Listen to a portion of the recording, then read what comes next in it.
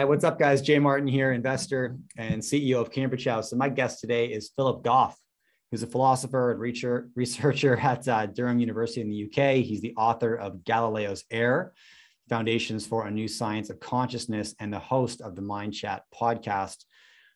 Philip, I'm really excited to chat to you today about a handful of topics that I would say I'm very curious about and know very little about. And so I'm hoping you can help me today understand some themes a bit better. Thanks, Jay. Thanks for inviting me on. I'm really looking forward to chatting. Well, for anybody who's not familiar with who you are and maybe your book, could you start there with a high-level overview of who you are, Philip, and how you spend your time? So I'm a philosopher at Durham University here in the cold north of England. And as you say, my main focus is thinking and researching about consciousness and how the phenomenon of consciousness fits into our overall scientific theory of reality. That's my main focus, but I guess in general, I'm interested in the nature of reality, how all the things we know to be real hang together and fit together into a single worldview. And I'm just, I guess, pretty obsessed with the big questions. And so, I mean, I wrote an academic book on the topic of consciousness in 2017 with Oxford University Press. And I guess after that, I just wanted to try and reach out to a broader audience. I think philosophers so often are just talking to themselves and you get lost in the jargon and you just, and so I just really wanted to try and communicate to a broader audience. So I wrote this much shorter book aimed at a general audience called Galileo's Error. And that was a couple of years ago now. And it's been fantastic, just the response I've got from the public, but also from scientists, and people working in other areas of academia, finding some connection to these issues. Yeah, so I guess I defend, as we'll get onto probably, some views that were once seen as kind of ridiculous, but have become in the last 5 or 10 years really much more into the mainstream. And so it's quite an exciting time for consciousness studies. I think feels like we're finally making some progress. Okay, yeah. So I've got a couple of threads I want to pull on there. I love that concept of moving from ridiculous to mainstream. It's similar to moving from complexity to simplicity, right? Everything's complex until we understand it. And then often that complex issue seems simple once we can wrap our minds around it. Talk to me about the why, Philip. Why do you study consciousness? What's your desired outcome? I mean, I think I've just been obsessed by consciousness as far back as I can remember, really. I think there are a number of phenomena that philosophers worry about that seem hard to fit into our standard scientific picture of things. So free will is another one people think about. How do we fit our sense of free agency into the scientific story of the universe as a kind of deterministic system, or at least a system where everything's sort of determined at the level of physics? That seems to be nothing left for us to do. So that's one challenge philosophers focus on. Or also value. If you think about morality, right and wrong, good and bad, how do they fit into the kind of facts about right and wrong fit into the cold-blooded facts of natural science? Abstract objects is another one, like the kind of things mathematicians talk about, numbers, functions, vectors. Where the hell are they?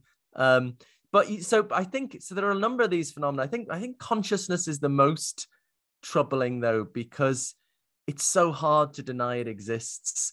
So with all these other phenomena, it's at least an option to say, look, maybe it doesn't really exist. Maybe we're not really free in the way we think we are. Maybe there aren't really facts about good and bad and right and wrong. Maybe that's more social convention or something. But with consciousness, it's just so hard to deny that, nobody's ever felt pain or nobody's ever seen color. So that it's the thing that's most real, most undeniable. It pervades every second of waking life. And yet it's proved so hard to fit into our scientific story of the body and the brain. We've made great progress on our scientific understanding of the brain, but we still haven't even the beginnings of an explanation of how electrochemical signaling in the brain could somehow produce an inner world of colors and sounds and smells and tastes that each of us enjoys every second of waking life. So there's just a total mystery there. And this is one of the profound challenges of contemporary science as well as philosophy. So yeah, it's fascinating. So when you say consciousness, just to define this a little bit, you're referring to lived experience. Is that right? Yeah, it's a good question. It's a really ambiguous word that people use in all sorts of different ways. And often people use it to mean something quite sophisticated, like awareness of one's own existence or something. On the TV series Westworld, they seem to use that like that. But if anyone's seen that, but yeah, the way I would tend to use consciousness, it's just subjective lived experience. Your consciousness is what it's like to be you. So right now you're having an auditory experience of my voice speaking to you, visual experience of the colors and shapes around you.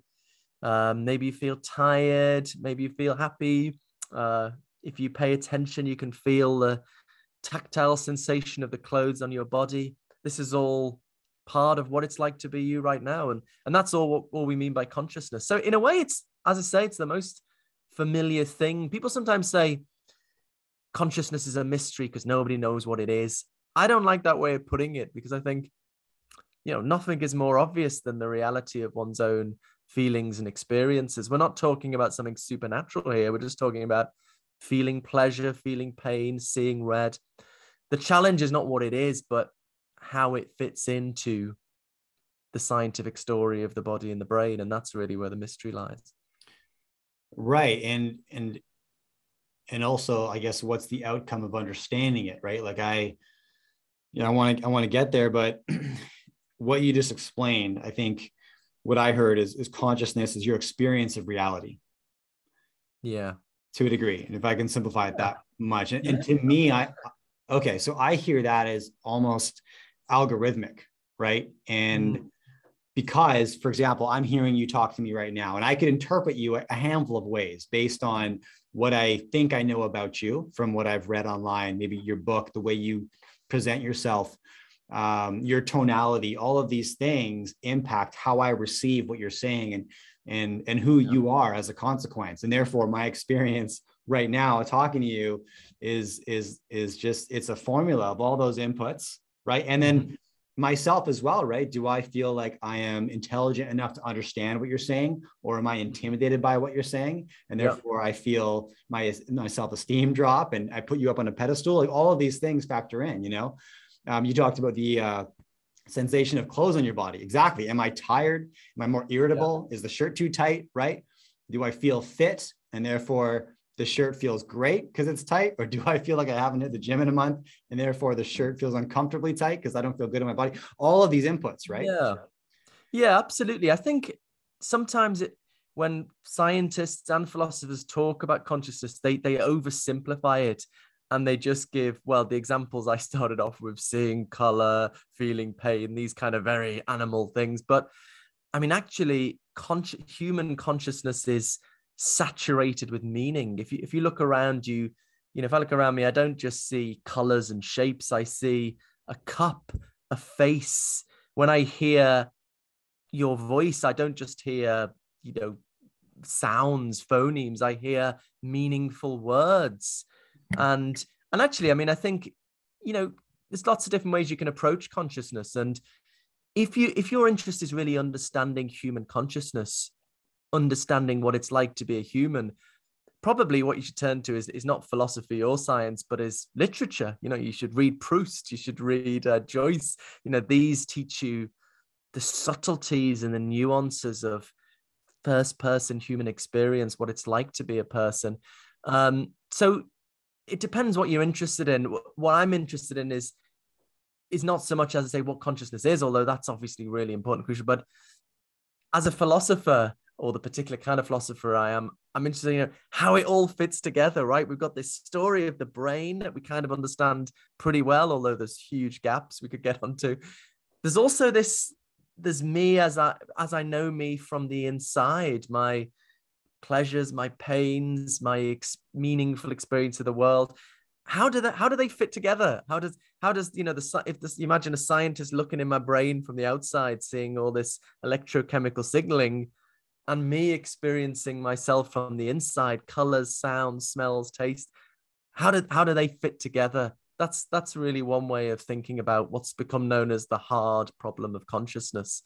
This challenge of understanding how those two perspectives fit together. So I want to jump back to the why a little bit, and maybe I'll reference like Yuval Harari when he talks about consciousness. I'm sure you're familiar with some of his statements, right? And his explanation is that it's irrelevant, right? It's an unmeasurable phenomenon that we think exists, but it doesn't matter whether it does or it doesn't, because it doesn't impact anything that we can measure. Sort of, So how do you respond? How would you dispute that, or how would you answer that? Yeah, I mean, there's been an increase of a lot of wacky views on consciousness recently, and I'm putting my own view in that category, not to be disparaging. Sure. So one is my view, might get onto, but another is what's become known as illusionism, the view that consciousness doesn't even exist. And actually, on my own podcast, Mind Chat, I co-host with somebody who has that view. So somebody with the polar opposite viewpoint to me on consciousness. So the gimmick is, I think consciousness is everywhere. He thinks it's nowhere. And, I think these are all people struggling with the fact that it doesn't seem to admit of standard scientific explanation. And one way I try to, get at that is that physical science works with a purely quantitative vocabulary. Physics is purely mathematical, but even as we move up to chemistry and neuroscience, we have this purely quantitative description of things, of phenomena. Whereas our consciousness involves qualities, colors, sounds, smells, tastes, the redness of a red experience, the smell of coffee, the taste of mint. Our experience is full of these qualities, and you can't really capture those kinds of qualities in the purely quantitative language of physical science. And so as long as your description of the brain is framed in this purely quantitative language, you just leave out these qualities and hence kind of leave out consciousness itself. So that's the mystery thing. Where in the purely quantitative story of the brain are there these qualities we directly encounter in our experience? So I have one approach to that. I kind of think, well, we need to sort of rethink our traditional scientific approach to bring in the reality of those qualities. Another approach is to say, maybe they don't really exist. If they don't show up in a scientific story, they don't really exist. Maybe it's like witches or fairy dust or something, demon possession. We used to believe in them, but they've become outmoded. So, I'm open to all sorts of views and getting discussed and digging into them and I love trying to see where people trying to get in the mindset of people I really disagree with. But I mean, personally, for me, I do find that view a bit implausible, because for one thing, all experience of the world is mediated by consciousness, right? The only reason I know there's a cup in front of me is because I consciously experience the cup. The only reason scientists get the results of their experiments is because they can consciously experience the test results or the computer readout or whatever. So even scientific knowledge everything is mediated through consciousness. So I find it hard to make sense of the idea that we could have scientific knowledge that could undermine the reality of consciousness when all scientific knowledge is mediated through consciousness. So I say in my book, Galileo's Error, it's a bit like an astronomer claiming they've shown astronomy can show you telescopes don't exist or something. I don't know. You need telescopes to do astronomy. You need consciousness to do science or to engage with reality at all. So, yeah, but we should give these things a shot, I think. Well, I want to ask. I still want to ask why, and I guess my why comes from a place of what are the limitations of not studying consciousness? Where are we falling short scientifically right now, because we view the world through this materialistic, quantitative theme, right? And so, what are we missing as a consequence? Yeah, and it always depends what you're trying to do. I mean, that's the question. What are we trying to do here? And there is a lot we can do already in our current scientific paradigm. I often make a big deal that you can't directly observe someone's consciousness. You can't look inside their brain and see their feelings and experiences. But what you can do is you can ask someone what they're feeling and experiencing. And if I'm a neuroscientist, I can scan your brain as I'm asking you what you're experiencing, or maybe when I'm stimulating a bit of your brain, and we can start to correlate what kinds of experience more and more precisely, what kinds of brain activity go along with what kinds of experience. And we're starting to hone in on quite precise answers to that question. And then we can start to ask, what in general, what kinds of brain activity are necessary and sufficient for any kind of experience.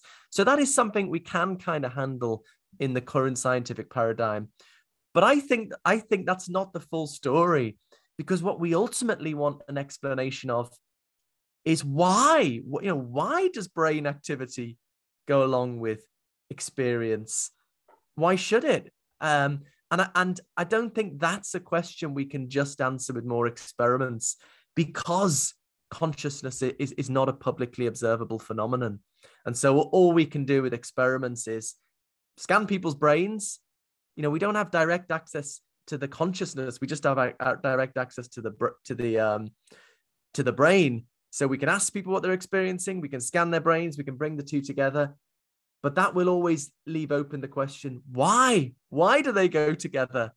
And I think there we need to address things in a slightly different way. So, I mean, you could ask, well, why does that matter? Why does it, and scientists can get frustrated. You think you just want the experimental results and you just want to get on with it. It gets frustrating when you can't answer a question with an experiment.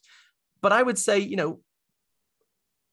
firstly, science isn't just about, building bridges and curing disease, as important as those things are, especially in the case of a pandemic.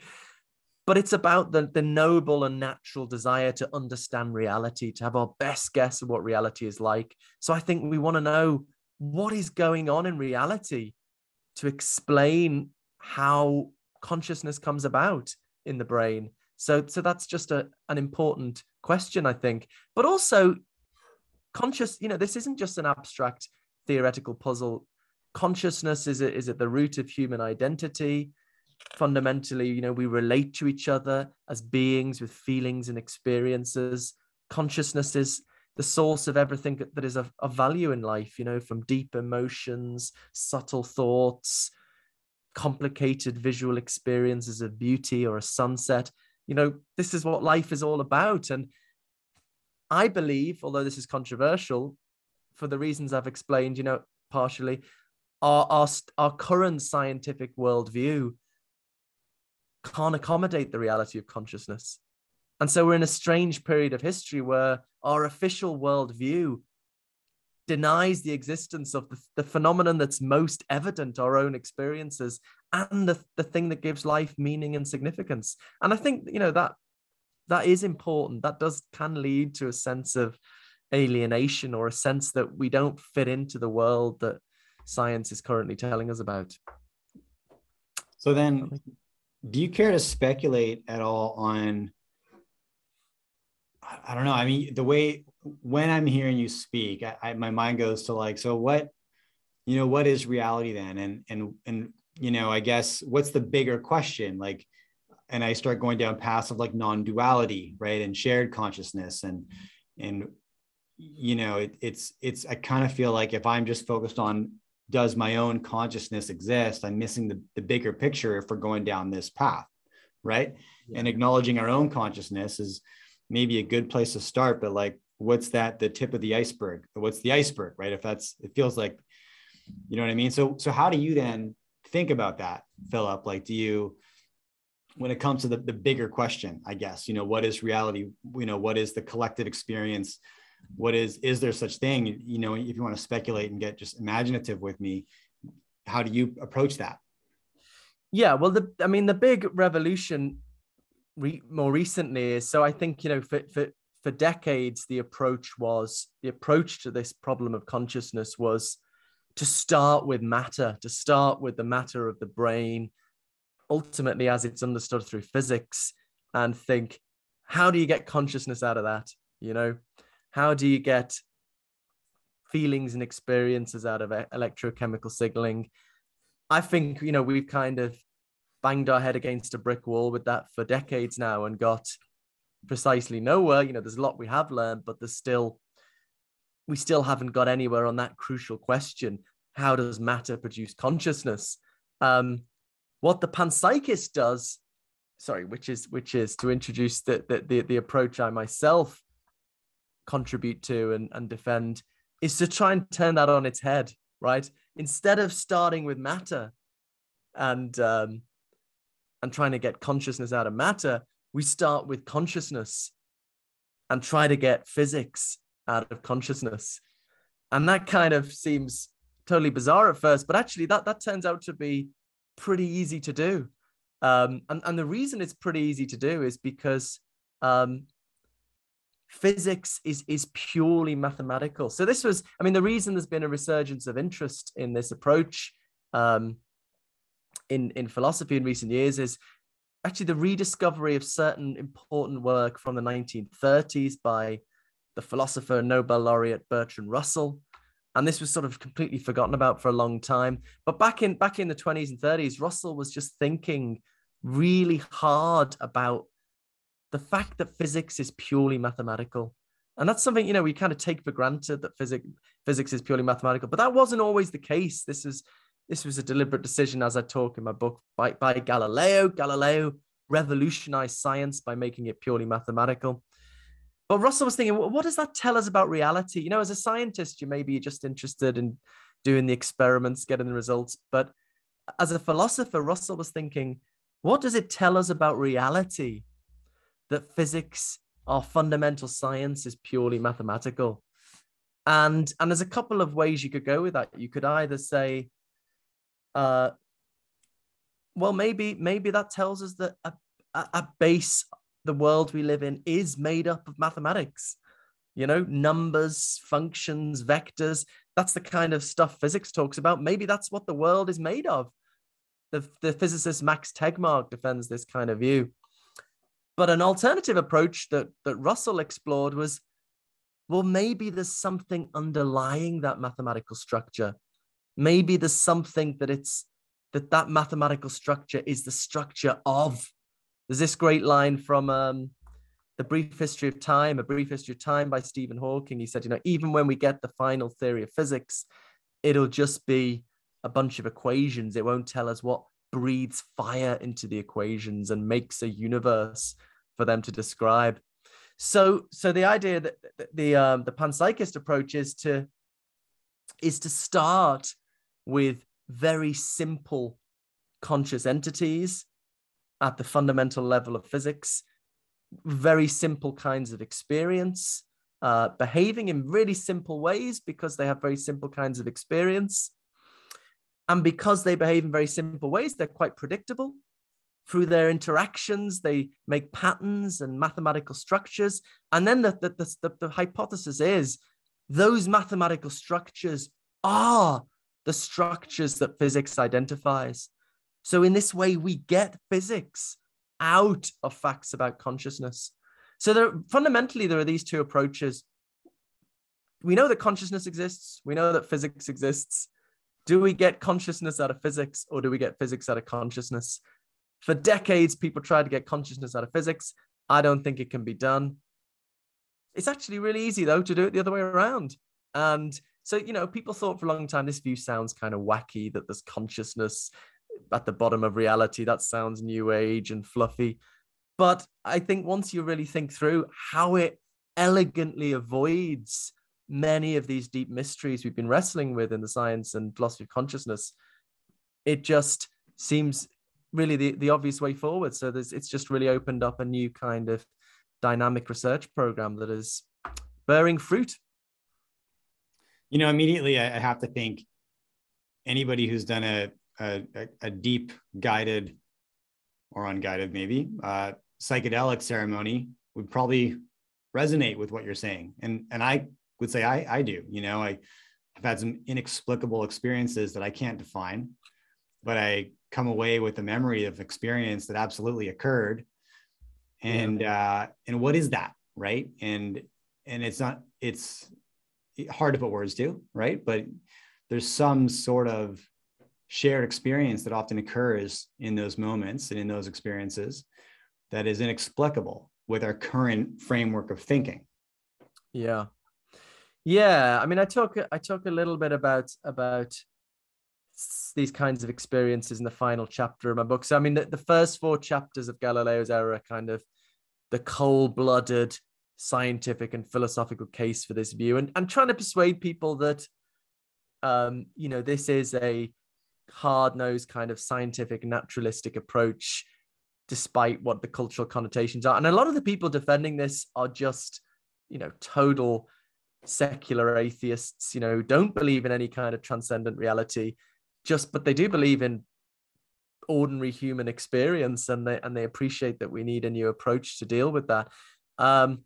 Nonetheless, the final chapter is exploring the implications for human experience and the human situation. And so I think this commitment to this panpsychism stuff needn't be connected with any spiritual perspective on things. But if for independent reasons, maybe certain psychedelic experiences you've had, you have some spiritual convictions, I suppose, a panpsychist view is more consonant with those, can be more consonant with those convictions. So, suppose you take psychedelics and you think there's this higher form of consciousness underlying all things. Maybe it's at the core of all of our minds. If you're a materialist, which is to say you think the fundamental story of reality is just what physics tells us, you're going to have to think that's a delusion. It's just stuff playing tricks with your brain. But if you're a panpsychist and you already think that the fundamental level of reality is made up of forms of consciousness, then it's not too much of a leap to think this higher form of consciousness you've seem to have encountered in your psychedelic experience is part of that fundamental story. So it needn't be connected, but it might be more consonant with certain such views. But it's a deep philosophical question. Should we take these kinds of experiences seriously as telling us about reality or not? And I mean, I still think the best work on this people might want to check out is William James, the great 19th century psychologist and philosopher. In his great text, the varieties of religious experience, he has a chapter on mysticism, and a lot of it is just cataloging as a psychological phenomenon various kinds of psychedelic and mystical experiences. But then in the end, he says, is it rational for the person having these experiences to take them seriously as telling them about the nature of reality? And he says something quite interesting. He says, suppose you say no, it's just something funny going on with your brain that's making you, creating a delusion or hallucination. But he says, well, look, we can't prove that any of our experiences correspond to an external reality. I might be in the Matrix, these are old philosophical thought experiments. I might be dreaming. I can't get outside of my consciousness and prove that it corresponds to some kind of external reality. So if you say to this person having the psychedelic experience, you're not allowed to trust that experience, but I'm allowed to trust my ordinary sensory experiences, like of seeing the world around me. There seems a kind of double standard there. Why is it okay to trust our mundane experiences, what they seem to purport to tell us about reality, but it's not okay to trust these more unusual experiences, which, for what it's worth, often seem to people having them more real than mundane experiences. So I think there is a philosophical case can be made for trusting those experiences. But that's a again, I want to emphasize that's a step beyond the more conventional scientific task of explaining consciousness. Right. You'd bring in other considerations. Yeah. Well, it makes me wonder why we're less likely to question our spiritual grounding, right? If I was raised atheist, I'm not likely to question that theory, right? If I was raised monotheist, right? I'm less likely. If I was raised animist, right? Every plant and animal has a spirit, right? That's just the culture I was grown up in, and everybody around me believed in this. I would believe it too, and I would find it very hard to question that because that's kind of the fabric of reality as I know it, right? Yet we'll question many other things, but not that as easily, anyways, right? Which makes this a hard thing to wrap our minds around and gets me to a place of like, I guess why I kept on driving to the why, because it's for me, I think about the most complex issues that maybe we've overcome in the past, right? Like we believed the earth was flat. We discovered it was round. To somebody who grew up on a flat earth, trying to explain to them that it wasn't flat would be an impossible task, right? Yeah. If you, before we understood evolution, trying to explain to somebody that you actually evolved from an ape, to be like, obviously I didn't. What would make you say that, right? Look around, right? We're humans, clearly, right? Why would we have been something else in the past, right? And it's impossible to wrap your mind around these like questions, because they question what we are, right? Which is pretty tough, pretty tough. And that's why, I get to like, what's a more near term, try to explain internet protocol to somebody before electricity. That just like, doesn't make any sense. I can't even begin to wrap my mind around that. But you could probably explain the value of sharing information instantaneously with people all over the world, right? So the use case, the application is more approachable, right? And then so, I wonder if it's possible to discuss the use case or application of, consciousness breeds matter instead of matter breeding consciousness. Yeah, I mean, just to start with your first point. I think humans always think they're at the end of history. They always think. I mean, a classic example is with Copernicus. With people were so convinced that the Earth was in the center of the universe, and the evidence counted against it, but was stacking up for so long. There was, the orbits didn't quite match, the observations didn't quite match the theory. So people try to get around it by postulating these smaller orbits, epicycles, in addition to the basic orbits supposedly around the Earth. And then they had to do epicycles upon epicycles, and getting more and more ad hoc to try and make the theory work.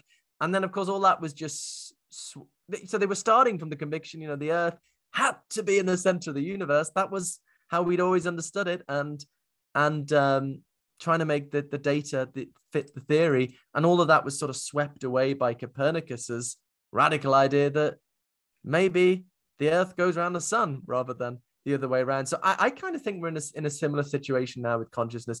People just are convinced our current scientific approach has to be correct. But the whole point of my book, Galileo's Error, is, and I think that the reason people don't think that is quite understandable. They think, look at the success of physical science, in explaining so much of our universe in incredible technology. But I go back to the history of the scientific revolution with Galileo, and the reason it's been so successful is Galileo wants physics to be mathematical, and he knows to do that we have to take consciousness out of the domain of science, because consciousness involves these qualities that you can't capture in mathematics. So the reason, physical science, our current scientific paradigm, kicks off with Galileo designing it in a way to exclude consciousness from its domain of inquiry. That goes really well. And now we're in this period of history where people think, hold on, how come we can't explain consciousness in these terms? What's going on here? Galileo would have said, of course you can't. I designed this to exclude consciousness. So yeah, I think it's very hard for people to think there's going to be a future where they'll look back on as sort of the past, essentially. Which is shouldn't be that hard, because you could say with certainty that science supported the concept that the earth was the center of the universe, right? With conviction. Yeah. There was evidence that supported this. Science supported with evidence bloodletting as a cure, right? For a long time. Yeah. Right? This is probably Yeah. what killed George Washington. He had a throat infection, and the most educated doctors in the world were obviously treating the first president of the United States and decided bloodletting was what needed to happen here, right? Because the scientific community supported this with years of evidence, right? Now we're like, why would you think that made sense, right? But it's never obvious in the moment, right? Yeah, you can always understand where people got where they, reached the views they reached. But then the problem is, they spend their whole careers defending that view, and they're not going to change. And then you build egos, I can't remember which physicist now. One of the big founders of quantum physics, I think, said science proceeds one funeral at a time, which is a rather harsh way of saying. I mean, actually, what I found, what's interesting with panpsychism actually is, as it's become more mainstream, the laughter's turned to anger, and certain senior members of the profession getting really annoyed and pretty vocal and unprofessional on social media in certain cases when because this is what I've taught all my students all my life, and it's changing, and that can be very uncomfortable when big figures, huge figures, guy Michael Ty, who you won't know unless you heavily you work in academic philosophy, but huge figure, going back to the 80s, defending the conventional scientific approach, and in his recent book has made a radical conversion to panpsychism. It's kind of like Richard Dawkins becoming a Christian, but and that's really people finding that very difficult to deal with. But that's what's so exciting to me, that it's through writing a more accessible book, getting these ideas out to mainstream. And there was recently a special issue of the Journal of Consciousness Studies with 19 essays actually, I think, responding to my book Galileo's Error by philosophers, but also by scientists like Carlo Rovelli and Sean Carroll and Anil Seth and Christoph Koch. So many of which are online if people are interested in checking those out. But yes, so it's just seeing, scientists, many critical as they should be in this time when, when matters are contentious. You should have a intense debate, but also, many seeing a connection with their own work. Like an experimental psychologist from Strathclyde University in Scotland got in touch with me, spent his whole career studying autism experimentally, and finding that this new panpsychist paradigm offers him a deeper way of understanding and explaining autism. So, fascinating. So that's why I'm just so glad to make a connection with a broader audience, so this connects, actually, we've segued nicely onto the main point of your question about the use thing. And, look, I'm a philosopher. I'm sort of blue sky thinking and, the nature of reality. I'm not sort of so immediately focused on practical questions, but I think you never know where these things spin off. The Bertrand Russell, who we've already mentioned, and was together with Frege focused on a very abstract issue of trying to explain mathematics in terms of logic, just for the sake of it, not for anything practical. But in doing that, they developed the foundations of modern logic, which have been absolutely crucial in computer science, obviously, and all sorts of practical applications. Another great example, another favorite example of mine, Reverend Thomas Bayes, who was who was disturbed by David Hume's argument against miracles. David Hume had this famous argument that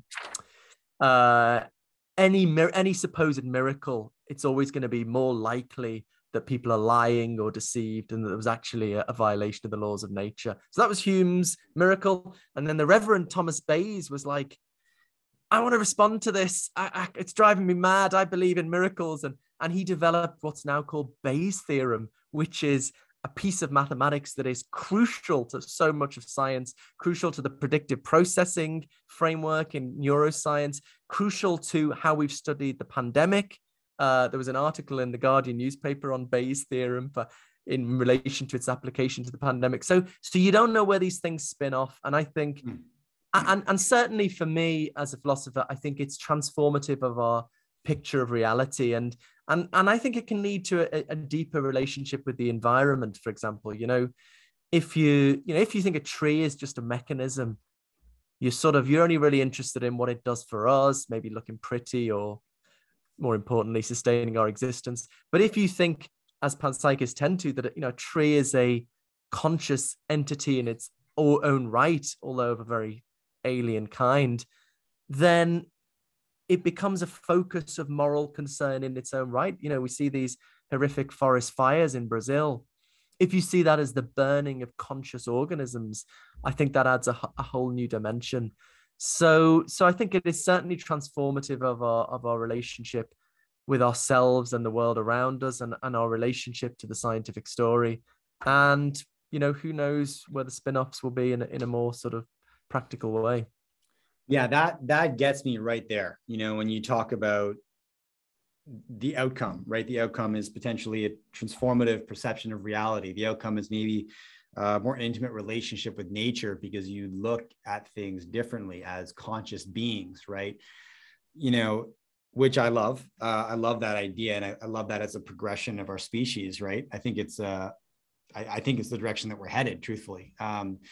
But it makes me wonder when I've heard us talk about the existence of consciousness before, and one way it was described was like there's maybe levels of complexity. Humans are very complex. Our consciousness is very complex. We feel the whole spectrum of emotions, pain, pleasure, all of it, right? When you can go down the gravitate towards more simple organisms, a horse will experience less, but more than a mouse will experience, and then even less maybe mosquito, and even less maybe bacteria. And in the way we currently measure consciousness, that's easy to understand, right?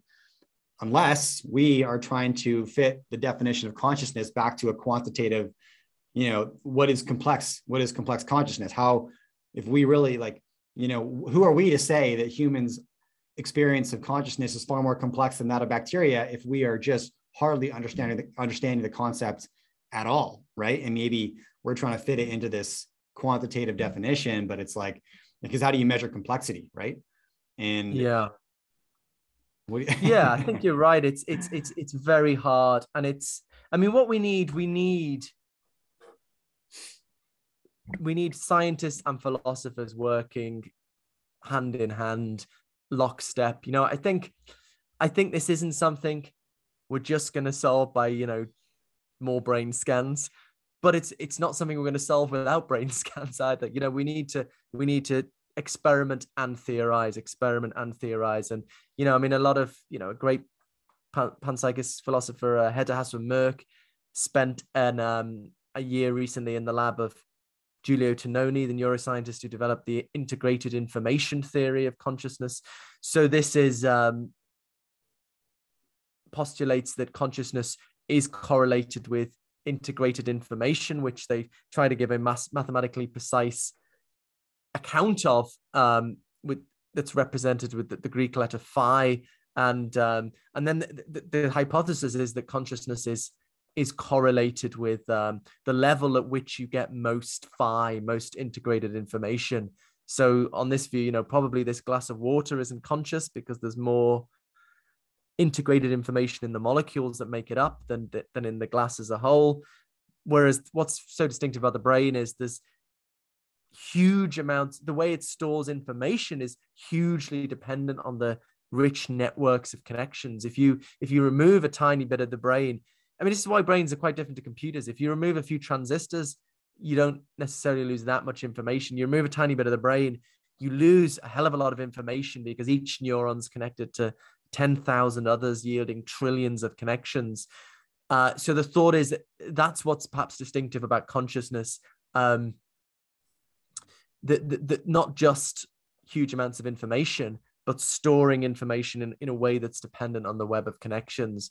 So that's an interesting theoretical, experimental mathematical proposal. Still leaves philosophical questions like, well, okay, but why would that give you consciousness rather than just complexity? But you can't, so you need the philosophical questions, but you can't just ask the philosophical questions without the experimental mathematical framework. So it's just so exciting that the two are coming together to yield some promising results for the first time in a long time. Interesting. Yeah, I almost feel. I mean, and like I'm the amateur in this conversation, but we're trying to understand a qualitative experience with more quantitative measurements, right? Which is, it's almost like, if you were to sail around the world and land where you started, and then you try to explain that in the context of a flat earth, you're like, wow, it's because of the, it's like, well, no, the general concept is maybe need to be rethought. But okay, so I'm probably going off on a tangent. What do you think about? I think that's right. I think you All right. can't. Yeah, I don't think you can reduce the qualitative to the quantitative. You have to have them both there from the base and build up. So that's why it's an alternative research. But here's another way of thinking about rather that we've tried to explain consciousness in terms of utterly non-conscious processes in the brain. The approach of the panpsychist is, instead of explaining consciousness in terms of non-consciousness, explain consciousness in terms of explain very complex human consciousness in terms of simpler forms of consciousness. And then those simpler forms of consciousness are postulated as basic fundamental features of matter. So the final theory, when consciousness, when it comes along, isn't going to explain consciousness in terms of something utterly non-conscious. It will start with consciousness and build up from there. Yeah, so I think you're right that we can't totally get rid of the qualitative. Interesting. Now, what do you think about evidence for the idea that, matter is the result of consciousness, not consciousness being the result of matter, in ideas like the placebo effect, right? Where, we can measure visible change with a